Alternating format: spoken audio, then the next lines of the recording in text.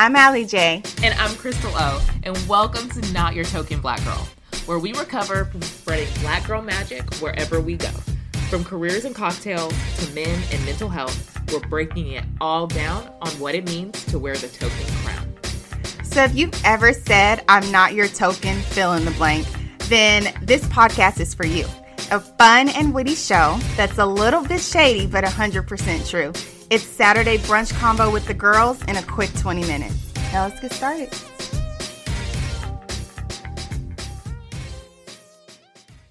On today's episode of Not Your Token Black Girl, we've pulled together women from our tribe to discuss our experiences with race in America.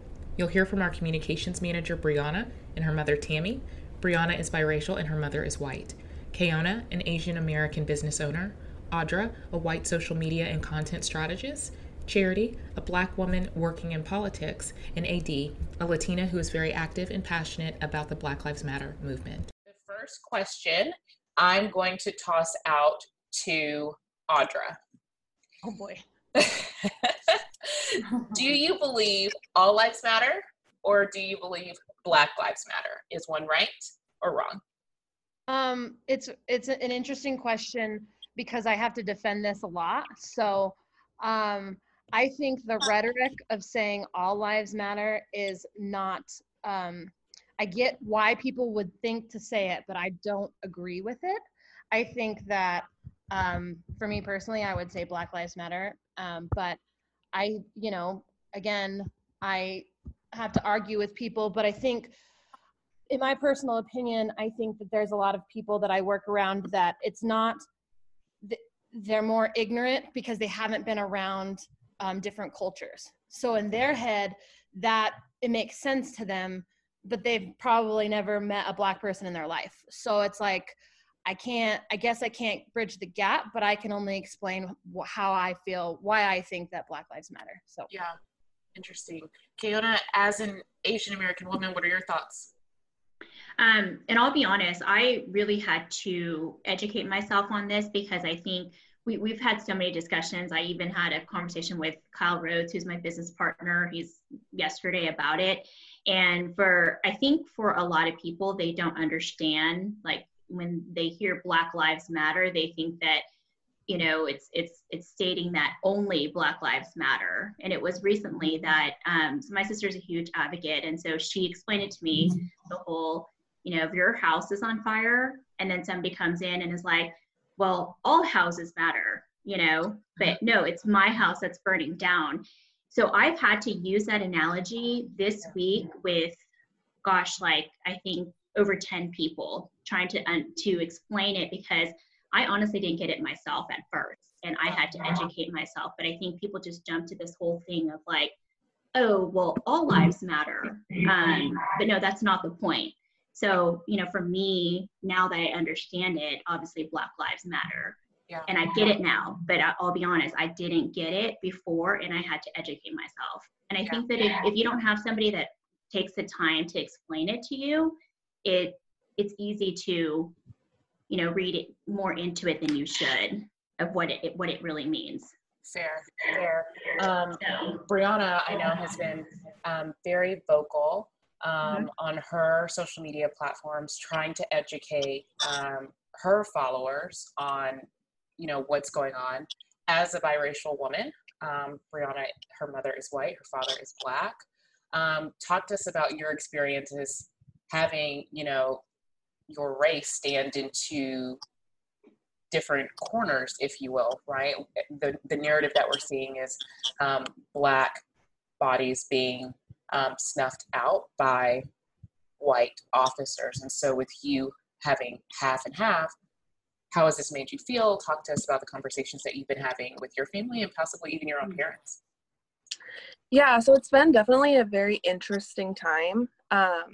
Growing up, I was raised by my mom who was white and she remarried a white man. So I was raised by white parents and I was afforded their privileges of living in a predominantly white suburb and going to a predominantly white school and receiving those opportunities and that access to education.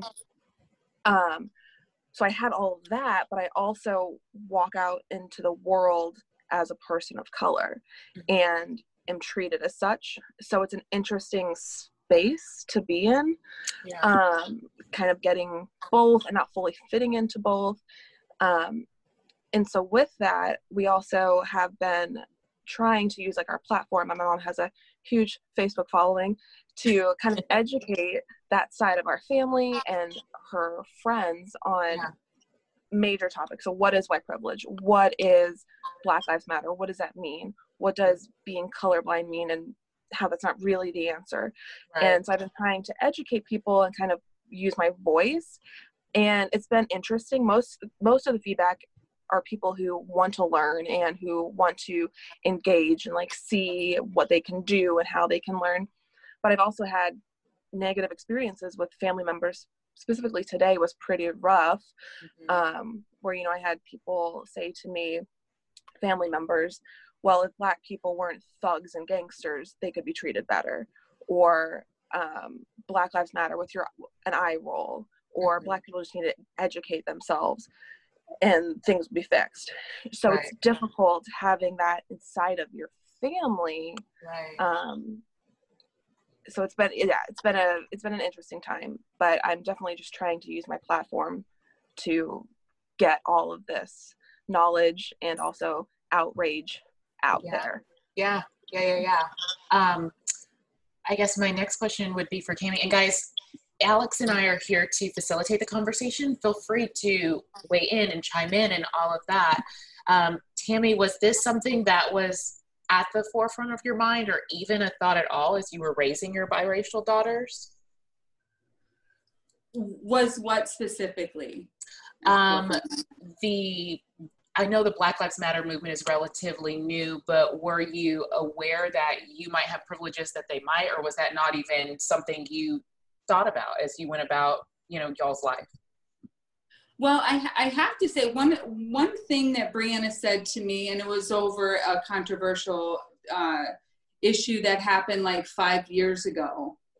And I remember her saying to me, and I can't remember exactly what we were saying, but we were diving into what happened. We had our opinions and everything. And I remember Brianna saying to me, and it was with nothing but love. She said, well, Mom, and it was something that I didn't see. And she said, well, Mom, that's because of your white privilege. And I remember being the first time I ever heard that, my initial reaction was defense, but I was confused because it's coming from my daughter, which I know was from a place of love. Right. And it honestly took me a while to really allow that to digest and really to understand. And I do feel lucky, privileged, that I am a mother of 2 biracial girls because I get to see both sides. Yeah. I get to feel I'm in a unique situation where I get to, you know how you feel your children's pain? Well, I feel my children's pain, and they happen to be half Black. But being white myself, there was so much I didn't understand. Yeah. And it really was, you know, something that happened over a long period of time, you know, until I got the clarity of just how much ignorance that I have in me, you know. Is it fair, I guess I can, and guys, feel free to weigh in. Is it fair to call it ignorance? I wrote down, and I can't remember where, I don't have it right in front of me right now. Literally the definition of ignorance is not having the proper information on something. I can't remember the exact, can anybody look up the definition of ignorance? I think too, to Audra's point, you know, and I say this a lot, that, you know, there's times when I meet white people and I'm their only Black friend. I'm the only person that they've been around that's a Black person. And so I think if they're not educated about that, or if, you know, if you've never been around Black people, or like someone in your family's never been around a lot of Black people, you know, there is that ignorance, right? And I think we've spoke on that before, Crystal. I know we've debated about it, if it's ignorance or the lack of or just not wanting to understand or not seeking the information. Yeah. But, you know, even going back to college, I know that was the first time that I learned a lot about my own history outside of me learning from my parents and reading books, you know? Yeah. So I think that's that actually ignorance is going to run deep. Yeah. Yeah. Go ahead. Alex, that's a great point and something I was just about to touch on. Tammy, I loved everything you said. And as someone who may one day be the mother to biracial children, it's really, I mean, I'm Black and my husband's white, but still, it's really interesting to hear and something to keep in mind. And in terms of history, Alex, I think that, you know, for a large segment of the population, it's easy to understand why they would be ignorant on issues of race relations if you just look at how history is taught to children in the United States. Exactly. History about communities of color it's very segmented. Like for African Americans, we were kidnapped, we were brought here, there was slavery, there was a civil war, there was civil rights. No, we're not. We're excusing that. Right? They teach all the there's stuff, Parks, you know. Exactly. You have to watch Amistad with our parents and Ruth with our parents. Exactly. Yeah. So that's what people see. They're like, oh, the civil rights movement happened, and now everything's fine. And same thing for other communities of color. You know, in history books, they don't get their full story told at all. Right. The central arc of U.S. history, the way it is written and presented to children, is white American history. So unless you're around people of color from these communities who can tell you this is the truth, this is what happened, this is how we got here, this was our experience, and this is our experience today, people are understandably going to be ignorant about some things unless they are actively taking the time to go out and educate themselves on topics that are very vast and could be a lot to get your arms around. There's really no bad place to start. And to be truly honest, the work is never even done, even for Black people. Alex, as you were saying, you were still learning stuff about our history when you went to college. Likewise. So yeah, I just think that, to this day, to this very day. This day. And I will say this too, and just to chime in a little bit, it's easy for people to distance themselves, especially and I'll just speak, because this isn't my opinion, I live in Albuquerque is a big city. This is not my experience, but I will say this. The arguments that I have with people, it'll be a guy from Wyoming who has 5 people in his town and they're all white. So yeah, we read it in the history books, but in his head, that has nothing to do with him. So he's not gonna educate himself. Not that that's right, because I disagree. And I'm glad that all of this is happening, because at least it gives people who have never been confronted with it a chance to say maybe hey, maybe I should look inward. And have I ever had thoughts of, I've said some racist things. Maybe I've thought, so it's hard because it's of course that guy can distance himself. He's lives in a town with 10 people in the middle of Wyoming, No Black people are going to Wyoming. I think that part of part of the defensiveness is also having to acknowledge that maybe you have been part of the problem. And I think people don't want to look at that sometimes, whether it's like you're saying, ignorance or not.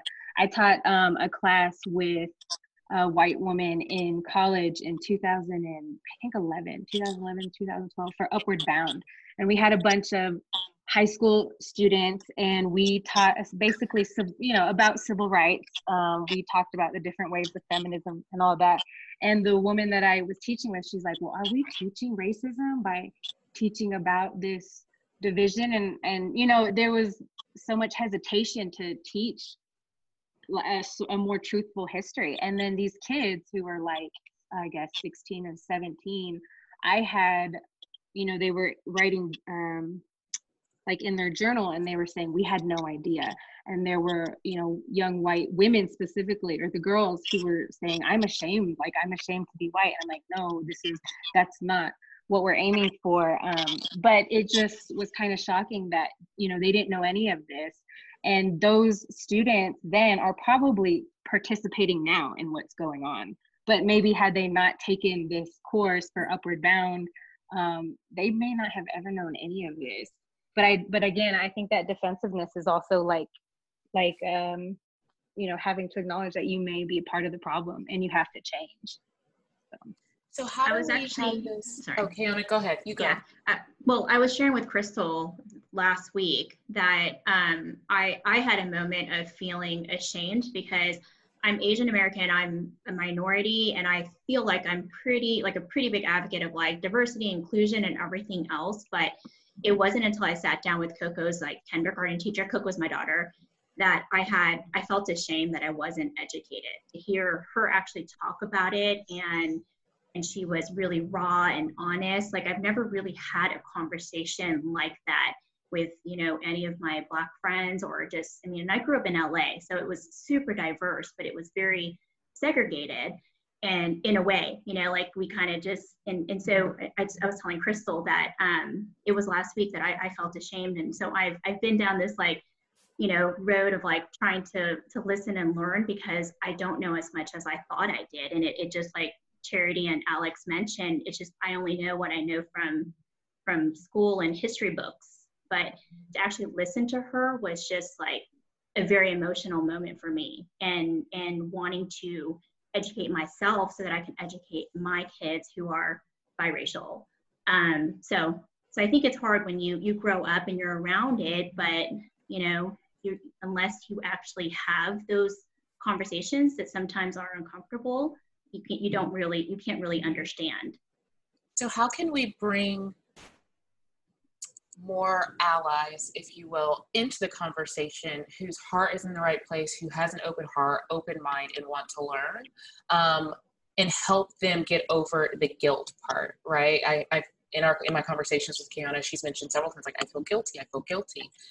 You don't know what you don't know, right? And so as we're growing up in school, we don't feel guilty as a fifth grader that we haven't learned algebra yet, right? Like as human beings and as, intelligent, educated women, will always be evolving, always learning and seeking more. So, Tammy, I'll toss this one to you. How do we bring in white women, Asian women, Latinas, non-Black women, and people into this conversation and help them feel that it's safe here, it's okay, and you can shed that burden of guilt? Well, you mentioned in that question, how do we finish talking to the people that are willing to listen? I believe that there are two types of ignorance. There are the people that can say, that never occurred to me. That didn't dawn on me. And then you have the people that are just simply unwilling to listen. Mm-hmm. So I think if we're addressing the people that really are willing to listen, and they're in a place where, because of where they live and because of their experience, there are things that didn't dawn on them, I really think it's important to finish the conversation. Because I think what happens is the conversation happens and people get uncomfortable and it kind of stops. Mm-hmm. But I think maybe to not, I don't mean to say waste your energy, but maybe not to spend as much time with the people that are unwilling to listen, but really spend more energy and focus on the people that are willing to listen and to finish the conversation, not just stop. Is this a conversation that can ever be finished? I honestly don't. Go ahead. Until you get an aha. Got it. Moment, okay. An aha, like, oh. Got because it. It's that, that didn't dawn on me. And that's the disconnect. Where you get the honest ignorance, where people really are ignorant because they just don't know what they don't know. Right. So finish the conversation, with, I'm not the person to have it, but Brianna is, because she is more skilled in that way, having a conversation that, can be a harder conversation. I'm just not good at it, where she is much better at it. Yeah. And to just try to have the conversation go on and see if you can get that. Oh, yeah, I get it. Yeah, those are really good points, Tammy. I think you hit on a lot of things. Just to offer a few different perspectives as well. I think that when it comes to guilt, guilt in some situations can be a good thing. Not that we want people carrying around guilt forever, but I feel like if a white person is starting to feel guilty, it's a sign they're on the right path. It means they're like, it's starting to click. So we don't want them to sit with that guilt for the rest of their lives. But you can, you know, be like, you don't need to feel guilty. I'm glad that you're understanding, you know, the hundreds of years of history that has led to this point. And I understand why that may make you feel some guilt, but you don't need to feel guilty. So I think that if someone is expressing guilt, definitely try and relieve them of that feeling. But I think it's also a really good sign that this person, they're starting to have that aha moment. They're saying, oh, this is really terrible. And I feel guilty.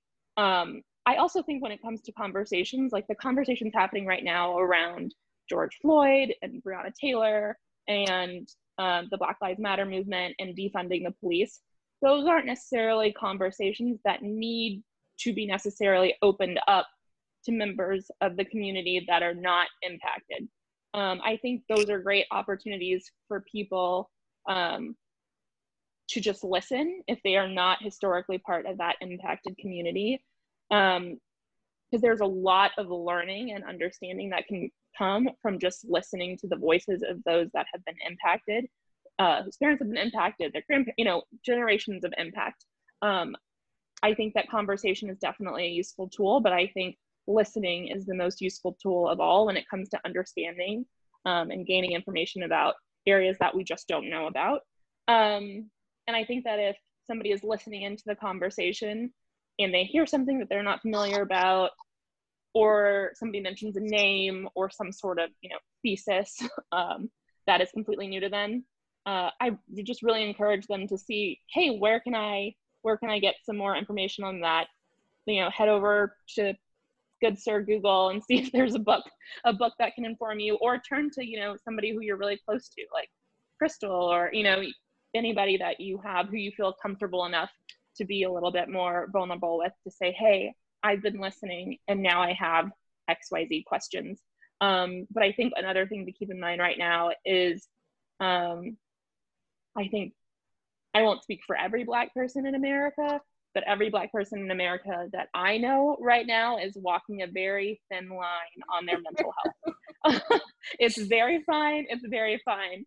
And I think that, luckily none of my friends have done this to me, but I think if somebody was going to come to me right now, even from a place of pure gold with a completely pure heart to want to learn and say, hey, what can I do to learn about this? I would flip off of the line and just have a breakdown, because what a privilege it is to learn about this and not have to live it. So yeah, I would just encourage people to look to online resources. And, you know, Tammy, you were really knowledgeable about all of this. So I feel like, you know, if you have friends who are like, oh, ask Brianna, like, what I can read, totally up to Brianna if she's comfortable doing that. I'm just using you guys as an example, but you may be like, listen, she's not in a good place right now. Do you see what's going on in the world? But I can tell you what I've used to learn. So that was just my thoughts. And what I would say, coming from my perspective, is that I think that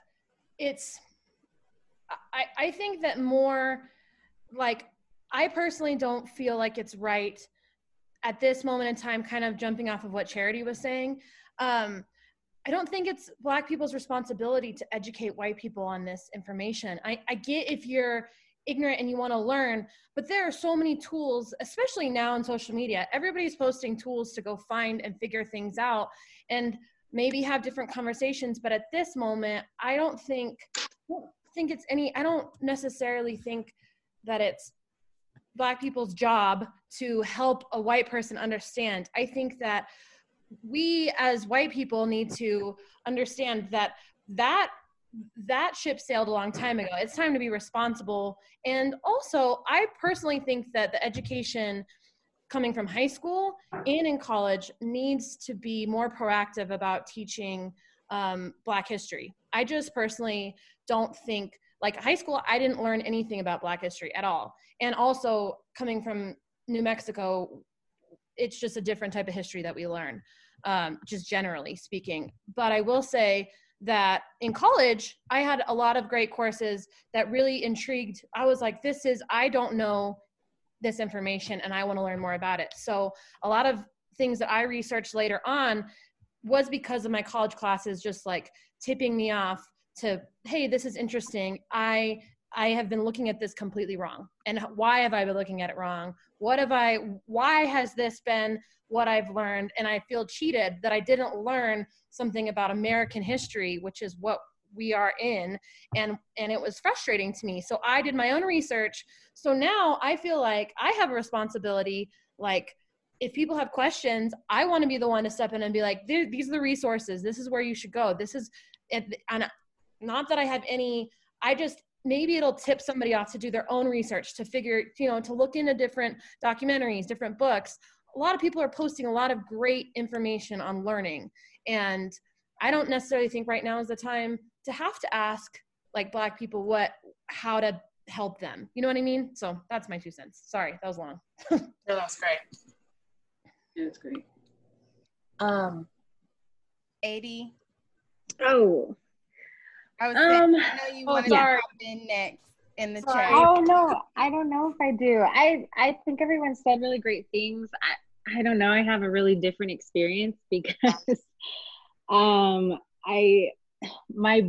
dad, my parents were very like, they participated in civil rights movements. My dad was he went to Stanford, and he's older. They're no longer around, but he would be like almost 70 now. So I have the unique, what I guess I'm realizing is unique experience of my parents, like kind of telling me what the world was, and where these inequalities are, and racial oppression and all that.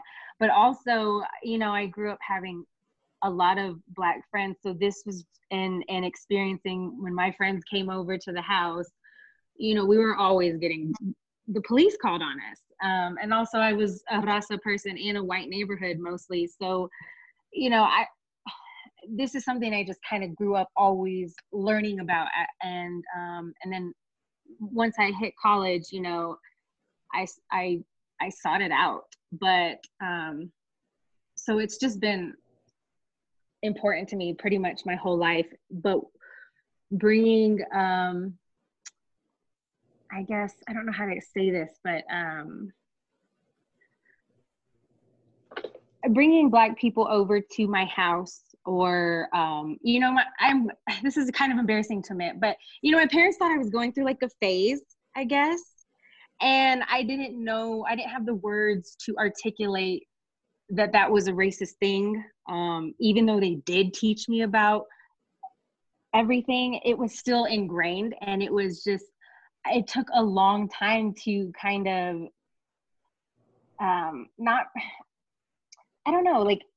for people to stop pointing out the fact that I had Black friends. And I would have to have really uncomfortable conversations pretty much since high school till today. And like having to call out people on their racism. So I don't know. I guess I feel like it in the Hispanic or Latino community, it's like really heavy ingrained. And I feel like as a woman, I feel like the women are more open and receptive to, I guess, acknowledging acknowledging that ingrained racism, and we just have to have those uncomfortable conversations. I do think that women are, I'm a huge feminist. I do think that women are going to be, obviously everyone's laughing because everyone knows that. I do believe, I actually just wrote a piece, I can't remember what we called it, but essentially a woke nation starts with a woke mama, right? So it is us women are the ones bearing the next generation. We're the main ones rearing them. Men have an important role, but as a mother, I'm realizing that it's all about mommy most of the time. So it's really going to be my outlook on the world, my morals, my character, my faith that I instill in my daughter. And that's going to most likely, stereotypically, carry more weight than what my husband will try to instill in her in regards to those things. And so I think speaking directly to women, I think we need to recognize the power white women have in our society. You can bring a man or shoot a man down by saying he's threatening me in New York Central Park and he's just watching birds.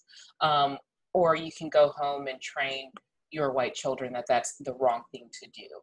And I think white women and white female allies need to recognize the power that they have to start changing this narrative a lot faster. Because when Black women get out there, and we've been traditionally and historically on the front lines of just about every type of civil rights movement, it's not until we start partnering with white females that we really start seeing a shift in the conversation, because they hold so much power in white homes. And I'd like to chime in there, because I know we're talking about allies a lot, and I know Audra touched on it a little bit about not feeling like Black people should have to teach you guys. But what do you guys think? And I'll open this to whoever wants to jump in. What do you guys think is the role of an ally? Because I know there's like a lot of mixed emotions within the Black community. Me and my husband go back and forth about this all day. Me and Crystal have talked about this, but it's just, I want to know what you guys individually think is like your role, as a non-Black person. Well, I'm a Black person, so yes. And as a Black person, I'm a Black person. Okay, tell me your perspective, because me and Crystal talked about this, but we haven't. I know we haven't, and actually, I don't think I've talked to Crystal about this. We've talked about different things, but I don't think we've necessarily talked about the role of allies. I think that allies, the way I see them, is the first line of defense. I feel like you've seen a lot of pictures coming out of protests lately of literally white women putting their bodies in front of Black protesters, and just seeing a completely reaction from the cops. That's the most extreme version of what I mean by they're the first line of defense. But I think, whether it's online, whether it's around your dinner table, whether it's around, when the holidays are coming up, that you have somebody in your family who doesn't act right, who doesn't think right. And that's your role as an ally. Your role is to equip yourself so you have the knowledge that you need, so that if somebody is saying a comment that is racist, homophobic, any of the ists, you are equipped to stand up and say, that's not right. Did you know XYZ? And you know what? They may start yelling at you and you may not get anywhere, but that's your role as an ally. And you don't have to sit there and get berated over and over and over again, but you do have to say something, because you don't know who else is listening, who may say, oh, I thought that too, but now I kind of see what you're saying. Like, that was really messed up of me. That's the role that I see of an ally. And I also see allies as, when they enter into spaces of communities of color, as being the listeners, and also as kind of being kind of like the messengers, saying, this is what's going on in like the white community. This is what's landing. This is what people are still kind of struggling with. And then getting back out there and doing the work on the ground. So yeah, from my perspective, an ally is first line of defense. I definitely agree with that. I think it's super important for white people in their circles of other white people to talk about this, to bring it up, to educate each other, and to, when you hear something, to say something. I think it's so easy for us to hear something offensive and say, oh no, like, I don't have the information, or I don't want to offend that person. But through all of this, I've kind of gotten over the fear of offending people. And I think we all really need to, because in our circles, we all need to be able to address racism and injustices, and especially for white people in their circles, whether that's your friends, your family, your coworkers, whatever it is. I think it's really important that allies speak up. Can I go? You go. Can you hear me? Yes. Okay. So, being an ally, so I have my sister, like I mentioned before, is a huge ally, and she is very vocal about it. She'll post like 10 things a day. And I remember calling her and asking her questions, because, I am, like I said, I am trying to learn and understand. myself. And she basically yelled at me and told me that, it's not, it's my job to educate myself. But as an ally for me, I think it's like, we've talked about like it's a marathon and it's not a sprint, and I'm slowly trying to learn, and I want to have the endurance for it. And so I have tried to really try to educate myself without, calling like Crystal or anybody else, or, Coco's teacher and people that I know, like Natasha, just friends that I have, to ask them questions. And I've donated. I've also subscribed to Conscious Kid so that I think it starts within the home, because as an Asian American, I grew up, and, now I'm thinking back to my childhood, and within my own home, it was always like, not that, and I don't want to say that it's because I feel my parents were racist, but it was always like, you stick to your own kind, you stay with your group of friends, people that they're comfortable with too. And so I'm trying, sorry, I don't want to say without it sounding, like talk about my parents where they were racist, but I think that there was a lack of education there. And so it didn't start in our home. Like they didn't, teach us at home. So I want to do that. Like as an ally, that's where I want to start, is within my home, and teach my kids, educate myself first before I can truly educate my kids and educate others. But yes, so I hope that made sense. Yes. Yeah. Okay, Audrey, you wanted to hop in? Yeah, I didn't want to cut AD off again. I was like, is that for me or her? And I didn't. No. Sorry. Yeah, I've seen you first. So my perspective, I also feel like, well, it's interesting because I'm single and I live alone. So like my home is me. So like I don't really get to have some of the same experiences that y'all have because I don't have kids. I don't have a husband. I don't have a boyfriend. I live alone with a bunny. But I will say that I've had a lot of great conversations with people recently. One of my best friends, him and I, he's Hispanic. He's from Mexico, but grew up in Albuquerque. And his perspective was very interesting. And I didn't want to like demonize him immediately because I disagreed with him on certain things. And then I was like, let me just hear your perspective. And then let me give you my experience or my perspective. And I felt like we had like a little bit of a breakthrough. It's not that he had any other, I mean, we agreed on certain things as well, but I think that I feel like for an ally, you have to come at the conversation, in my personal opinion, if I come at it where I'm angry, I feel like certain people will shut off and I don't get to say the message that I want to say. So like, I think part of also being an ally is understanding that people have different perspectives than you and not being so quick to get frustrated, because my first instinct is like anger. I'm like, that's BS. I disagree with you completely. And I don't know how you see it this way. Sometimes I'll let people say what they want to say when it comes to like other white friends. And then I'll say, okay, but let me challenge your thinking for a second. And like, let me show you a different perspective that maybe you've never even thought of. And then at times at that point, if you can't get through, sometimes I feel like there's not a lot, if someone doesn't want to change who they are or change their thought process, I sometimes don't know what to do at that point, because I'm like, I can't force you to look at things deeper or to see that maybe your perspective is wrong, other than point out facts that I know. So it's interesting for me because I feel like I teeter a line of like, I don't want to push people away by saying like, your opinion is BS. But at the same time, I also don't want to come off as light or like that I'm making light of it, or I'm not being serious about like my perspective about things. So let me chime in there.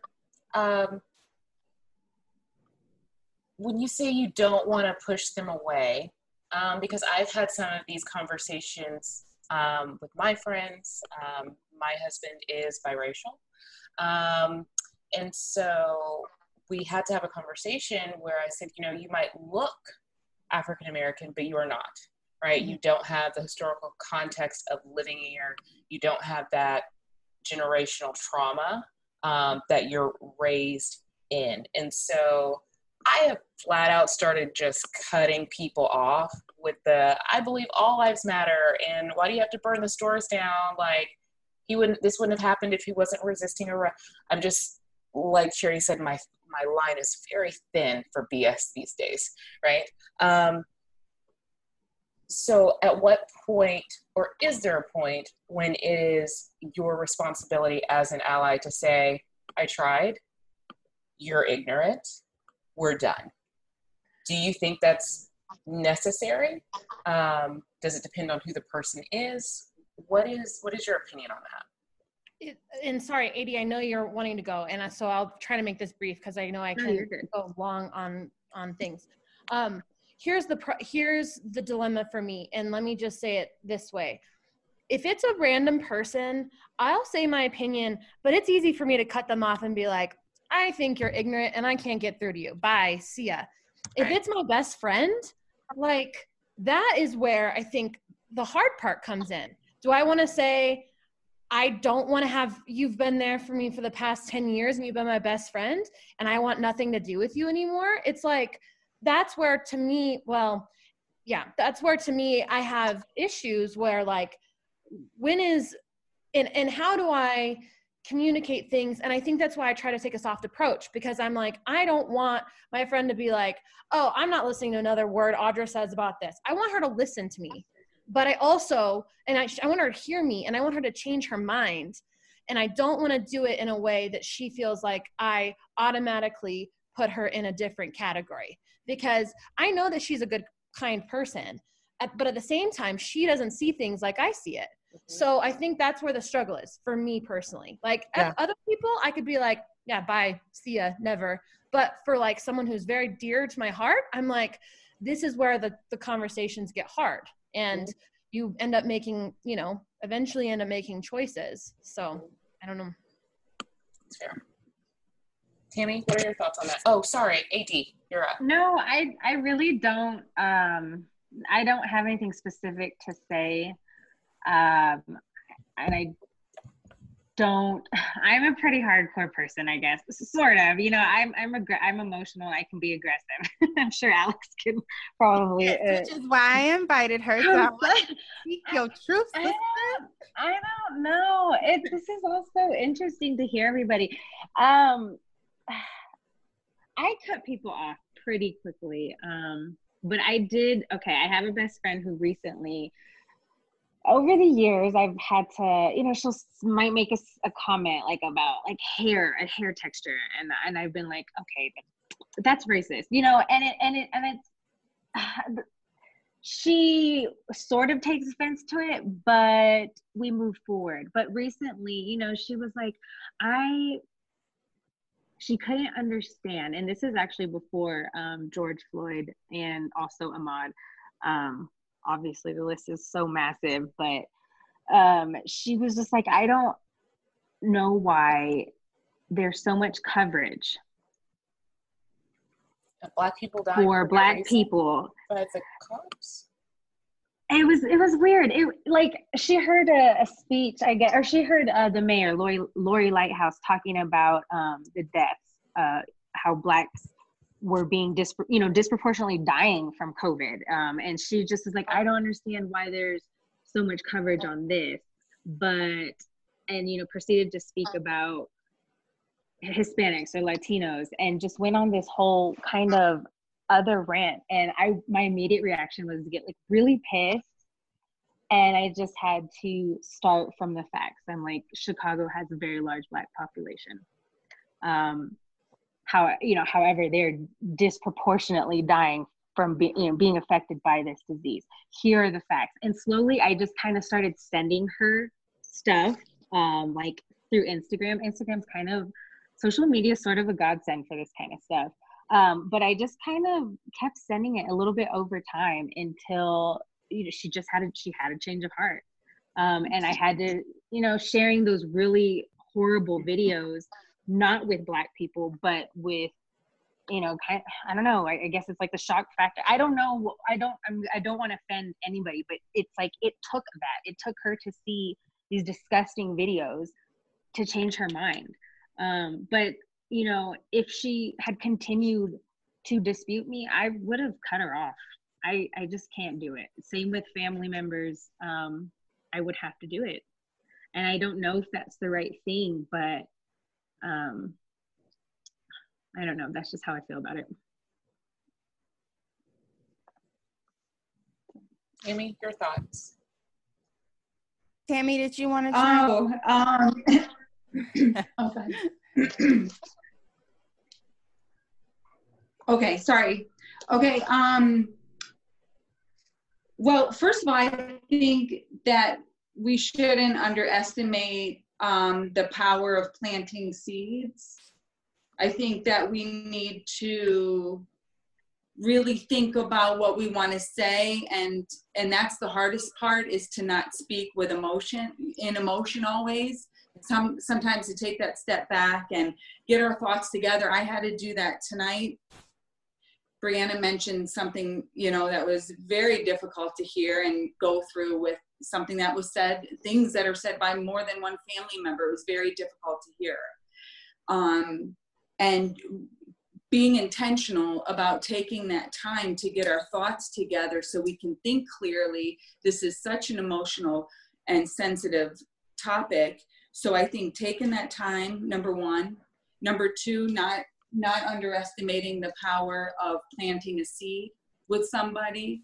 And also the lastly is identifying who you're dealing with. Are you talking to somebody that really doesn't get it and wants to understand because it didn't occur to them? Or are you dealing with somebody that are kind of closed-minded and not willing to listen? And if that's who you're dealing with, that's when the conversation should stop. So I don't know if I answered the question exactly. That's a good idea, though. I mean, the planting the seed thing is like super important. I think you do have a point there.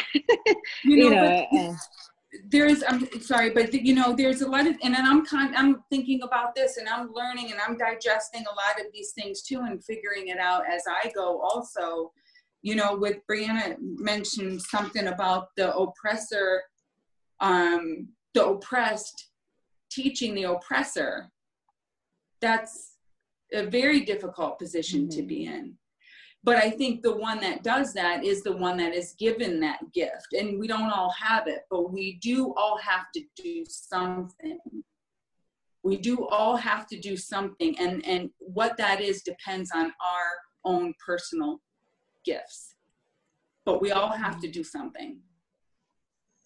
Yeah, that's a great point, Tammy, about everyone doing something. I feel like if you know that you're someone who is shy or, you know, is really uncomfortable with public speaking or just having conversations with relatives that you've had to grow up giving respect to, and somebody who still intimidates you, I think you can find your own way to make sure your voice is heard. One important way is to vote. Make sure you're voting, and do not wait until national elections. You know, make sure that you are voting in every single local election, because the local election, the local school board, those are the people that decide what history books your kids are learning from. You know, those are the people that decide what schools, you know, are going to get some kind of shady under the door extra funding, and what schools are going to go underfunded, which are mostly schools for students of color. And I know that everyone always says vote, and I think that is also please do it. I think you also need to make sure that you are encouraging candidates of color to actually get into the race, because by the time we get to the ballot box, it's too late. You know, we have to pick who's there, and the people there may not necessarily be the absolute best, but they're who ran. I would never in a million years run for public office. I've worked in politics for years. I know what goes into it. I'm very happy being behind the scenes. But But, you know, if there's someone that you see who is interested or just kind of thinking about it, especially women, because we discount ourselves so much, and understandably are wary of putting ourselves into a situation where you can be picked to pieces by public opinion, please encourage them, please support them. You know, if you can, go door knocking for them, tell your friends and family about them. Just help make sure that we're getting more candidates of color onto the ballot, and vote for every single open position. Why has Black Lives Matter, and you know, we can end on this question, why has Black Lives Matter turned into political warfare? I mean, if white women were being gunned down by Black police, it's not political, it's the right thing to do, and this nation would quickly get their stuff together to prevent that from happening. So why is it when people of color are being killed in the street that it has to be, you have to pick an aisle, or you have to, you know, why do you think of all the things going on, we've got coronavirus, we are officially in a recession, of all the things that we've got going on, why is something so morally clear, you have to stop killing unarmed Black people for no reason, why has it become politicized? Yeah, that's a complex question. I could literally take 2 hours answering that for you. And I don't even have all the answers. I think that just from my own professional experience, I currently work for an elected official who is a Democrat. And I have worked for unions in the past. A lot of conversations around the Black Lives Matter movement and defunding the police center around the power of police unions. So just understanding what goes into their collective bargaining agreements and how we got where we are today. But just to start from the very beginning is the institution of police officers and cops that was created to police Black bodies in poor people, like, period. That is their history. That's what they were created to do. So yeah, the fact they've been getting away with killing Black people since the very first day they started. It's never been a problem because nobody's cared. Or people have cared, but they haven't been able to get the momentum that they need to actually force change. I think that Trump is a horrible human being. That wasn't where I was going with that, but I can just start with that. Trump is a horrible human being, and with him, he has seen like an uptick in the progressivism movement, which is a form of progressive politics. It's always been there. It's always been like the undercurrent, the underbelly of the Democratic Party. But the progressives are organizing, and they are taking, you know, every horrible opportunity like this that they can to push for changes at the local level, at the state level, at the federal level. And I think it's political because there are some people who don't want to see that old mantle of society start to crack and start to crumble, because that system has worked for non-people of color very, very well for centuries. And they're worried if that falls, what's coming next. That's my too long didn't read version of why this has become so political. Kiana, what are your thoughts?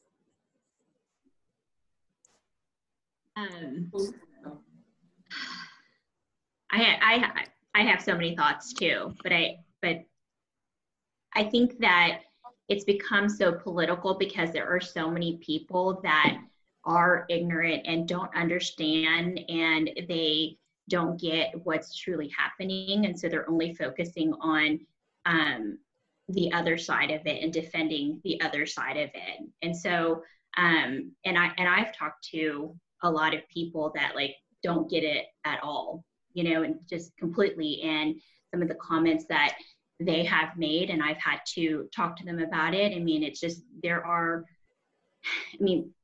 like Charity said, we have a very ignorant, terrible president right now. And a lot of people are listening to him and following his lead. And so it's become political because you have people that just don't understand at all. So, I mean, that's so my sister has said that if you're on the fence, you are part of the problem, because I sit here and I'm trying to understand both sides, right? Like me as just like a normal human, just trying to understand just humans in general and understand both sides. And I that's what I see. I think it's become political because of that. And we do have a terrible leader that, will say ignorant things, and these people are listening to him and they are out there believing it. That's my opinion. Yeah. Alliee, wrap us up. What do you think? I had so many things on my brain while y'all were talking, and then I went blank. So there's that. Sorry. I will say the one thing that stood out was stupid president, right? Like, and I think that that's the biggest reason that become political, right? Because you have to think about it. If you have the leader of your country spitting rhetoric out that is negative towards one community and then almost encourages another community, white supremacists, right? And like that whole thing they got going on, that's a part of the political makeup at that point. So, and that just trickles down. And so, I think vote, like Charity said. I've taken all my little cousins this week to make sure they were registered, because it's a whole situation.